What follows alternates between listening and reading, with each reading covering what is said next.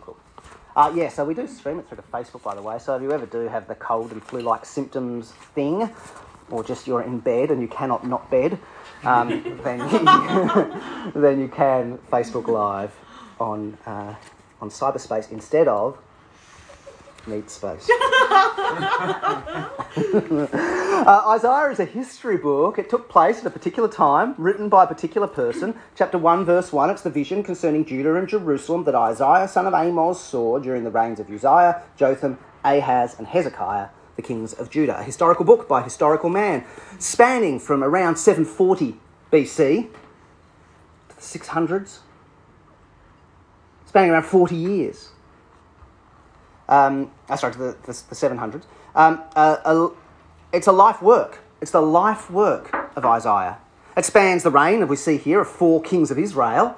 Also spans the reign of 4 emperors of Assyria, who we'll get to know in the coming weeks with some fabulous names. Isaiah, you could say, those of you who are familiar with the Bible, is like the Romans of the Old Testament. It has that degree of significance and importance in the way we then read and understand the Scriptures as a whole. It's like the Romans of the Old Testament. It's a great mountain of a book. It's the most quoted of the prophets of the Old Testament by New Testament writers. It's an enormous book with beautiful poetry. We saw some of it this morning. Prophecies that come to be fulfilled in Jesus, his life, death, resurrection, and ministry. It gives us this vision of God again and again, the great Holy One of Israel. And all sorts of really awesome, again, as we saw this morning, themes of the Christian gospel. It preaches the gospel at us in advance, as it speaks so directly about sin, judgment, atonement, universal salvation, a new creation to come, and a final judgment. As you grasp Isaiah, it unlocks the Old Testament for you, and as a result, then unlocks the New Testament for you in a deeper way. It deepens the New Testament. Yeah? And as you then grasp that, you then come back to Isaiah and see still more in it. It's this really happy, what they call a hermeneutical spiral, or an understanding spiral. As you read it, it helps you understand the New Testament, throws you back to the Old Testament, and you get this deepening and deepening of the truths of God. It's fantastic. And this morning we look at this kind of sort of opening chapter. It's a bit of a prologue thing. A bit later on in the coming weeks, we'll look at Isaiah 6, which kind of is like the beginning, where you get the call of Isaiah. But this is like the prologue. This is before the credits. And chapters 1, 2, 3, 4, 5 are kind of like this prologue. And in some ways, chapter 1 summarises all of chapters 1, 2, 3, 4, 5. And in some ways, all of 1, 2, 3, 4, 5, 6, 7, 8, 9, 10, 11, 66. It captures up the big themes of what we're going to see. It's like an overture or something that introduces us to the main themes. As God summons his people to trial, in fact summons the nations of the world to trial ultimately, God who rules the world calls the nation of Israel to account. 1 verse 2. Hear, O heavens, listen, O earth. It's this cosmic thing, for the Lord has spoken. I've reared children, brought them up, but they've rebelled against me. Or 1 verse 18, that same kind of trial language. Come now, let us reason together, says the Lord. Though your sins are like scarlet, they shall be white as snow. He's summoning the nation for a very serious, a courtroom with all of heaven and earth in attendance. And he speaks of the outrageous nature of the sin of this chosen people Israel, that God has particularly given his words, his ways, his will. There's a dishonourable rebellion, as it's described there in chapter 1, verses 2 to 4. So, hear, O heaven, listen, O earth, the Lord has spoken. I reared children, I brought them up. It's kind of like describing the Exodus. I brought them up, but they've rebelled against me. The ox knows his master, the donkey his owner's manger, but Israel doesn't know. My people don't understand. My sinful nation, a people loaded with guilt, a brood of vipers, children given to corruption. They've forsaken the Lord. They've spurned the Holy One of Israel. They've turned their backs on him. It's outrageous. And it's just dumb as well. That's kind of the ironic flow of chapters 4 to 9. I don't know, are there any Monty Python fans here? It's pretty old school. There's one. Yeah, a few. Don't be ashamed. It's all right. You're in good company. You know the one about the Black Knight, the Monty Python and the Holy Grail, where he insists no one can get past me, and then King Arthur just cuts off his arm. And he goes, come on, your arm's off. It's just a flesh wound. Come on. Eventually he loses his other arm and both legs and still says, get back here. What are you going to do, bleed on me? That's the kind of comically ridiculous description here, where it's like, your arm's off, your leg's off. What are you doing? You're covered in wounds and welts. Why are you carrying on, rejecting God? It's getting you nowhere. It's but a scratch. It's foolish, in other words. It's absurd. And your religion as a result is meaningless. Oh, well, actually more than meaningless. It's disgusting. It's a really amazing theme in this book of Isaiah, a religious book, a holy book, a spiritual book. And several times right across it, right to the very end of it, this theme will come back of saying religion performed with hypocrisy and corruption is actually worse than no religion. Don't be fooled by the kind of civil religion, kind of performative religion that says as long as you go through the motions, you're good or holy or God likes that kind of thing. Did you notice that way that God... I tried to bring it out as I read, the degree of scorn that comes through it. But from verses 10 to 17, God says to these people, your sacrifices, all these religious sacrifices that the Old Testament had talked about back in Exodus and Leviticus and Deuteronomy, but these sacrifices, what are they to me? What are you doing? It's like the cat comes in and brings you a mouse. Ta-da! Dead mouse. What do you want me to do with this? You're meaning that... I've had enough, God says. I've had enough of all this stuff. I don't get any pleasure in it. In fact, when you come in and go through these religious motions, you're trampling my courts. It's really shocking, isn't it? Don't ask this guy back to the conference to preach. It's the multitude of your sacrifices, your praise with hands held high, your sacrificial missionary activities or Bible teaching activities, your going through the liturgy and reciting of the peace be with yous and also with yous. Stop bringing meaningless offerings, verse 13. It's detestable to me. I can't bear it. My soul hates it, verse 14. They've become a burden to me, verse 14. I'm weary. It's shocking, isn't it? Your religion, because of your lifestyle, because of your political behaviour, your economic behaviour, your secret sins that you're indulging in with no desire to wrestle or battle or repent of them, it makes your religion disgusting to God, detestable to God. It's amazing, isn't it? Better no religion. In some ways, that's one of the responsibilities of youth ministry and university ministry, is helping the kids who went through Christian schools and grew up in church realise they're not Christians at all and actually say, you know what, it would be better for your soul if you owned it and came out as not really a Christian at all, because then we can do some good soul work with you and talk about sin and repentance and actual salvation. But as long as you keep playing the game, get entertained by Christian music and Christian camps and enjoy the Christian social life, but are not real with God, you're in really serious danger. You're trampling God's courts. You're going through motions that are wearisome to God. It's a really serious thing. Really seriously, spiritually dangerous thing. To be religious, but not repentant. Yeah? And he speaks about the social injustices that are tolerated amongst his people in verse 21 to 24 of murder, of bribes and chasing after gifts. No, not just explicit bribes, but the favours to favour. I remember once actually visiting a church movement in the United States, and all of those I went with, we were given a gift, a really valuable gift of extremely expensive Bible software, just given. And this older minister I was with didn't receive it. He explicitly said, oh, no, thank you, that's so generous of you, but no, thank you. And he said, because I don't want to be bought. And they may not be intending to do that, but I want to be above board in that area. I don't want to be accepting favours that make me obligated. Do you see the risk there?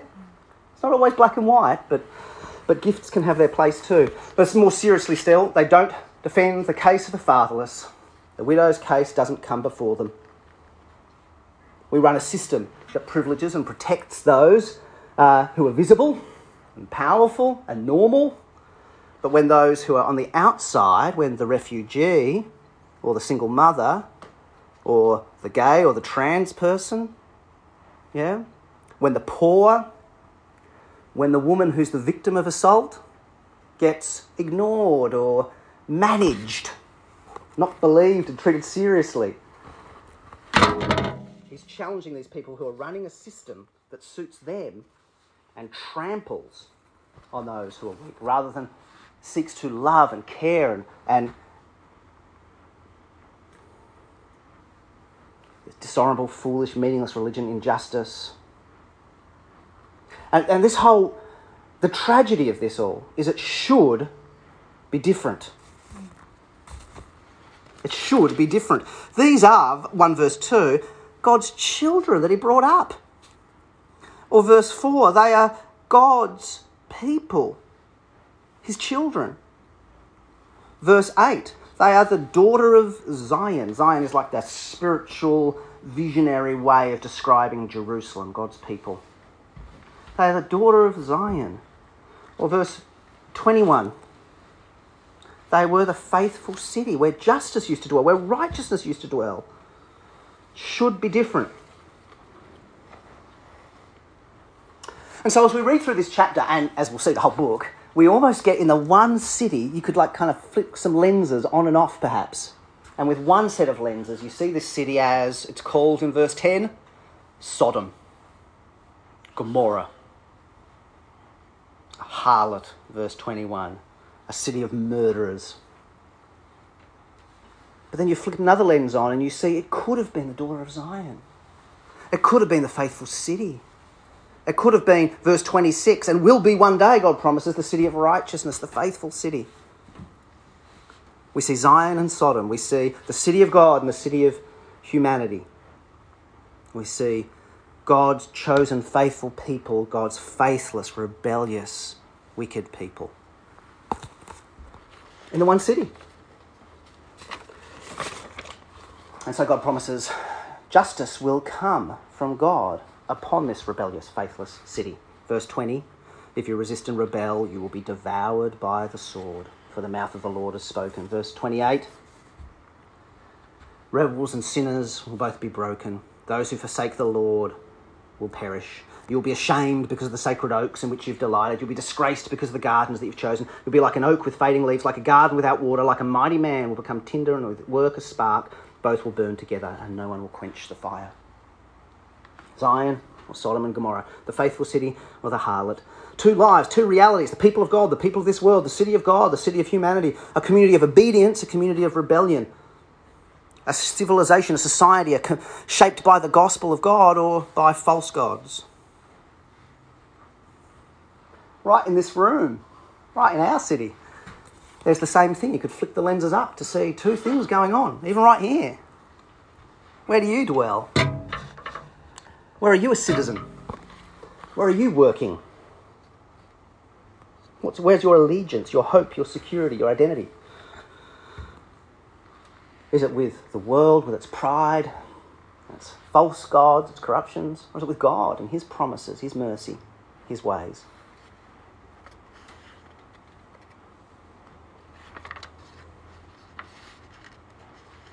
When we come back to looking at these chapters, we'll look at chapter 2, the beginning of chapter 2, and chapter 4, the teeny tiny chapter 4, to see the promise of what Zion could be and God says one day will be. We'll look at the hope for the city of God. But today we're going to look at more at the despair for the city of humanity. As the famous book, The City of God by Augustine put it, the city of man. Let's see what Zion now is. Let's see Sodom and Gomorrah, the harlot city. Chapter 2, from verse 6. Instead of glory raised up with wisdom and the law of the Lord and the nation streaming to them, instead we see, 2 verse 6, you've abandoned your people, the house of Jacob. They're full of superstitions from the east. They practice divination like the Philistines and clasp hands with pagans. Their land is full of silver and gold. There's no end to the treasures. Their land is full of horses. There's no end to their chariots. Their land is full of idols. They bow down to the work of their hands, to what their fingers have made. So man will be brought low and mankind will be humbled. Do not forgive them. The people will flee the judgment of God, verse 10 says. Go hide into the rocks from the dread of the Lord and the splendour of his majesty. We see it again in verse 19. People will be humbled and ashamed of the false gods they've devoted themselves to, verse 11. The eyes of the arrogant man will be humbled, the pride of men brought low. The Lord alone will be exalted in that day. Or verse 20. In that day men will throw away to the rodents and the bats their idols of silver and of gold that they made to worship. And on that day, throughout this chapter, we get told, in the end, God alone will be exalted. That's the happily ever after. God will be glorified in the end. Verse 11 at the very end, the Lord alone will be exalted in that day. Verse 17, we get the refrain come up again. The Lord alone will be exalted in that day. Verse 19, again, men will flee from the holes in the ground for the dread of the Lord, for the splendour of his majesty when he rises to shake the earth. And then verse 21, the splendour of majesty when he rises to shake the earth. God's saying to this people, and he's saying to us today as well, can you see the silliness of false gods that we make up for ourselves to suit ourselves? That revealing statement, oh, the God I like to believe in is... That's not like the God I like. It can be a revealing statement, as if God is something that can just be fashioned to spec, a bespoke God, a kind of a custom God. Just go to the website and click on the things you want, and there you go. 3D printed. The idols, literally in the Hebrew language, are no gods. You're worshipping these no gods. You see, mere philosophy, mere spiritual disciplines, theories, exercises, meditations, they're frail, they're faulty, they're just stuff we make up to do that can be soothing and meaningful in some existential way, but they're not ultimate truth. Magic, art, self-actualisation, in the end come to nothing ultimate. All human strength and human riches and wealth and bank accounts and career paths and CVs and these other things we rest in and boast in are so insecure, they're so frail.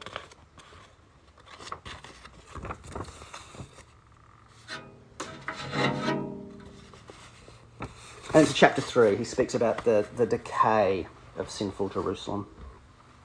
Pitiful, desperate picture of a society in collapse. Chapter 3, verses 1 to 7 describes a loss of all supply and a loss of all leadership. There's something kind of wretched about a society that no longer has strong, capable leaders of integrity anymore. It's a sad business, verse 4. I'll make boys their officials. Mere children will govern them. People will oppress each other. Verse 6, a man will seize one of his brothers at his father's home and say, hey, you have a cloak, you be our leader. Take charge of this heap of ruins.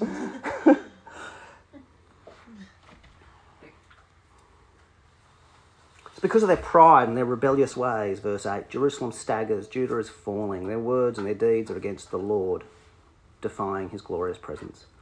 They look on the faces, testify against them. They parade their sin like Sodom. They don't hide it. Woe to them. They've brought disaster upon themselves. Tell the righteous it'll be well with them, for they will enjoy the fruit of their deeds. Woe to the wicked. Disaster is upon them. They'll be paid back for what their hands have done. The Lord will rise up to bring judgment, as verses 13 to 15 say, because of their pride. Verse 16, the Lord says, here it's zeroing in on the women of Zion, they're haughty, walking with outstretched necks, flirting with their eyes, tripping with their mincing steps, with ornaments, jingling with their ankles. Therefore the Lord will bring sores on the heads of the women of Zion. The Lord will make their scalps bald. Disgrace and judgment and shame will come. Women here are singled out as an example, not the only one. It's not as if it's all because of the women and their mincing steps. That's the issue. They're singled out as an example, I think partly because the city is referred to in feminine terms throughout this. The city is the righteous city or the harlot. It's the daughter of Zion and so forth. So it's picked up as an example that evokes that imagery that's already being used. And it's used as an example particularly of a degree of pride and a wealthy sort of vain pride. Here's Derek Kidner in his commentary, his little commentary on Isaiah. He says, there are 21 items of finery listed here. So you see that they're like, say, in verse the bangles, verse 18, the headbands, the crescent necklaces, the earrings, the bracelets, the veils, the headdresses, the ankles, the chains, the sashes, the perfume bottles, the charms. It's listing on and on and on to paint a... He says there are 21 items of finery made a little kingdom of their own, enough to occupy the whole mind, and utterly vulnerable.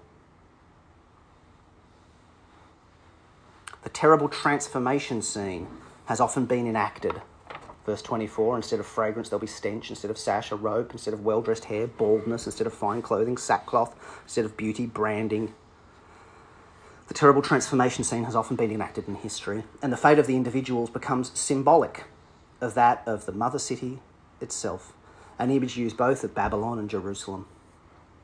Although these particular trivialities may seem remote, all generations and both sexes have their own solemn absurdities, which can be all-absorbing. That's good, isn't it? All generations and both sexes have their own solemn absurdities. The men gathered around the ute, the geeks around the overclocked PC, whatever it is that obsesses us. In this context, the Star Trekkie is getting all the episodes and the theories there, but just right. In the context of these chapters, they present us with one more aspect of earthly glory, its emptiness, which must be put to shame before the glory of God. Here it portrays a particular kind of feminine obsession with looks and baubles and dressing and beauty and so on, but it's empty. It's a solemn absurdity. It comes to nothing. You pick your own thing there. What are your solemn absurdities? The 21 lists of things that just fill your world, fill your head. You just dwell about it round in circles and circles and circles. Pride and self-indulgence and injustice eats away at this people, eats their community, their society alive, leads to decay and disgrace. Pride and self-indulgence brings upon itself the judgment of God.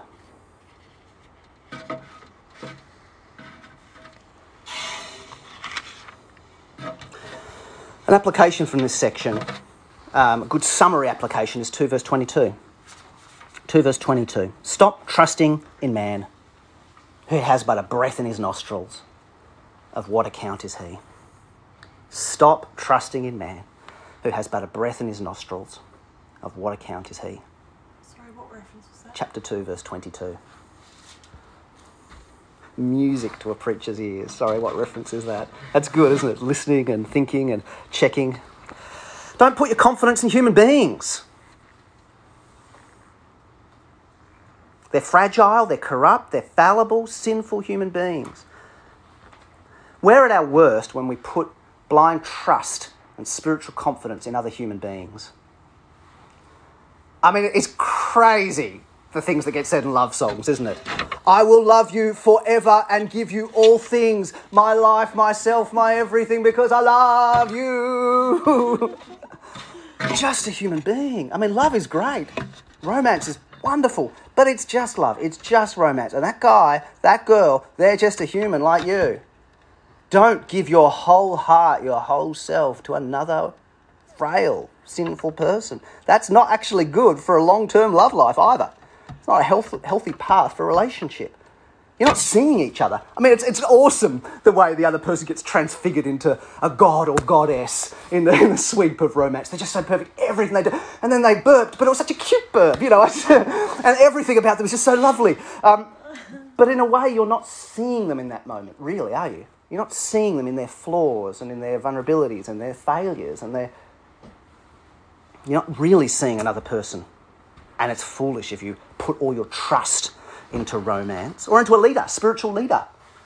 We know the horrible disappointments and abuses that take place when people invest too much trust and confidence in a priest, in a bishop, in a guru, in a religious leader, political leader, an artist, a lecturer, a mentor who just seems so sophisticated and so knowledgeable and so able to make you powerful and set you off on a meteor trajectory in your chosen career.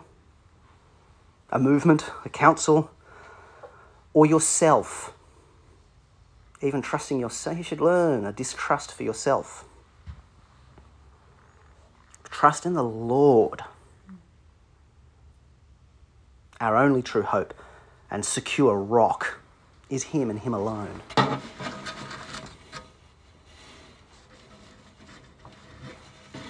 This section finishes with the Song of the Vineyard in chapter 5. Recaps the themes we've covered today. Israel here, instead of a daughter or child, is a vine. I'll sing for the one I love, chapter 5, verse 1, a song about a vineyard. My loved one had a vineyard on a fertile hillside. He dug it up and cleared the stones, and we get the whole agricultural business set-up description going through the next few verses here. Setting up this vineyard, preparing it to be fruitful.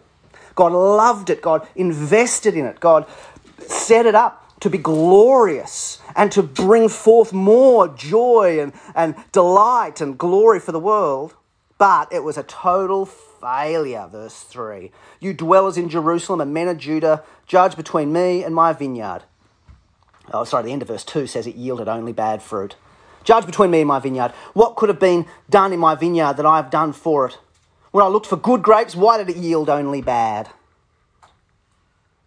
And so God resolves to tear down the vineyard, verses 5 to 7. Let it go.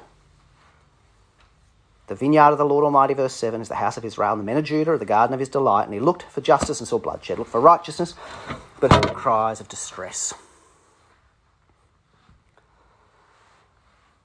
Isaiah unleashes 6 woes at the end of chapter 5.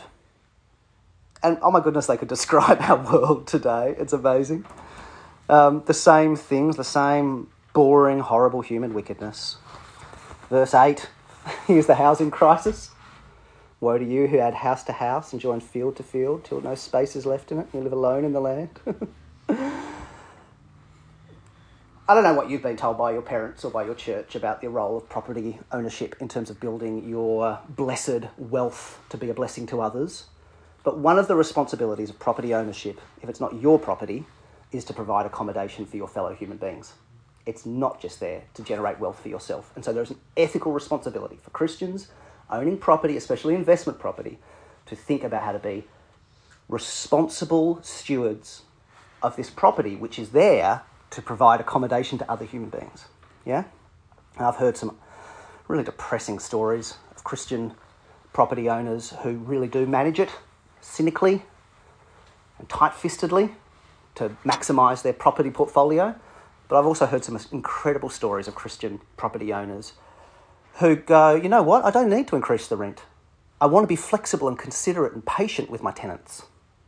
If God ever blesses you, some of you may become people with that privilege or inherit it from your parents. Be warned about the way you manage a property. Verse 11, woe to those who rise early in the morning and run after drinks and stay up late at night getting inflamed with wine. Drink use, drug use. That could be written today, couldn't it? Verse 18, woe to those who draw sin along with the cords of deceit, hiding it up, covering it up, pushing it over, managing your sin and your reputation. Verse 20, woe to those who call evil good and good evil. And that happens a lot, doesn't it? There's very sophisticated arguments that flip around what God says is wrong and turn it into a right, a human right, a good thing, rather than something against God's will. Verse 21, woe to those who are wise in their own eyes and clever in their own sight. Verse 22, woe to those who are heroes at drinking wine and champions at mixing drinks, who acquit the guilty for a bribe and deny justice to the innocent. And so again, the end of this chapter comes with more judgment. He lifts a banner to the distant nations, verse 26, whistles for those at the ends of the earth. Here they come, swiftly and speedily. Not one of them grows tired or stumbles. Not one slumbers or sleeps. Not a belt is loosened at the waist. Not a sandal thong is broken. Their arrows are sharp or their bows are strung. Their horses' hoofs seem like flint. Their chariot wheels like a whirlwind. Their roar is like that of the lion. They roar like young lions. They growl as they seize their prey and carry it off with no one to rescue. In that day they will roar over it like the roaring of the sea, and if one looks at the land, he'll see darkness and distress. Even the light will be darkened by the clouds. And that's the end of the prologue. No hope at the end, is there? Just darkness and dread. When will God say enough? When will God say enough is enough? Too much is too much. When will God's mercy be exhausted entirely? How can we be sure there is any hope left? Can Zion be established, or is it doomed?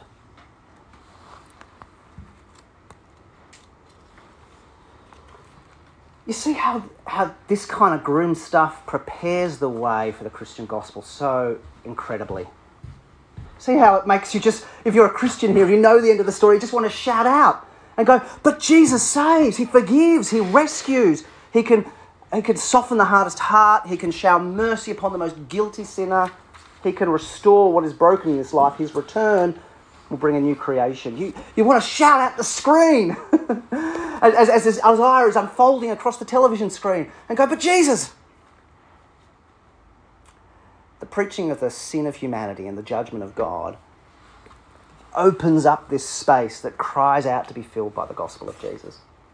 It's a wonderful thing. Not just as an added extra, not just as the perks of being in a Christian community, which are many, not just the clarity of knowing how to live well, which is clear indeed, not just a sense of significance and purpose, but reconciliation with God, forgiveness of sin, atonement for the judgment of God, transformation for the whole universe.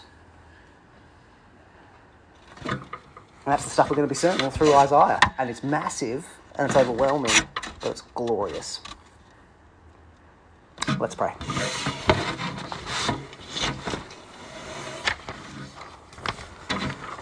Oh, Heavenly Father, Lord Almighty, forgive us for our pride, folly, selfishness, sinfulness, hypocrisy. Forgive us for our tiresome, insincere religion. Forgive us because Jesus is the Saviour who died for our sins and rose to new life, who washes us clean. And we pray that you help us worship you and trust in you and speak for you and live for you. By your power, help us do these things in thankful response and humble obedience to you, our Father, our Saviour, our King. In Jesus' name we pray. Amen. Thanks everyone. Feel free to hang around as long as you like or head off if that's what you've got to do.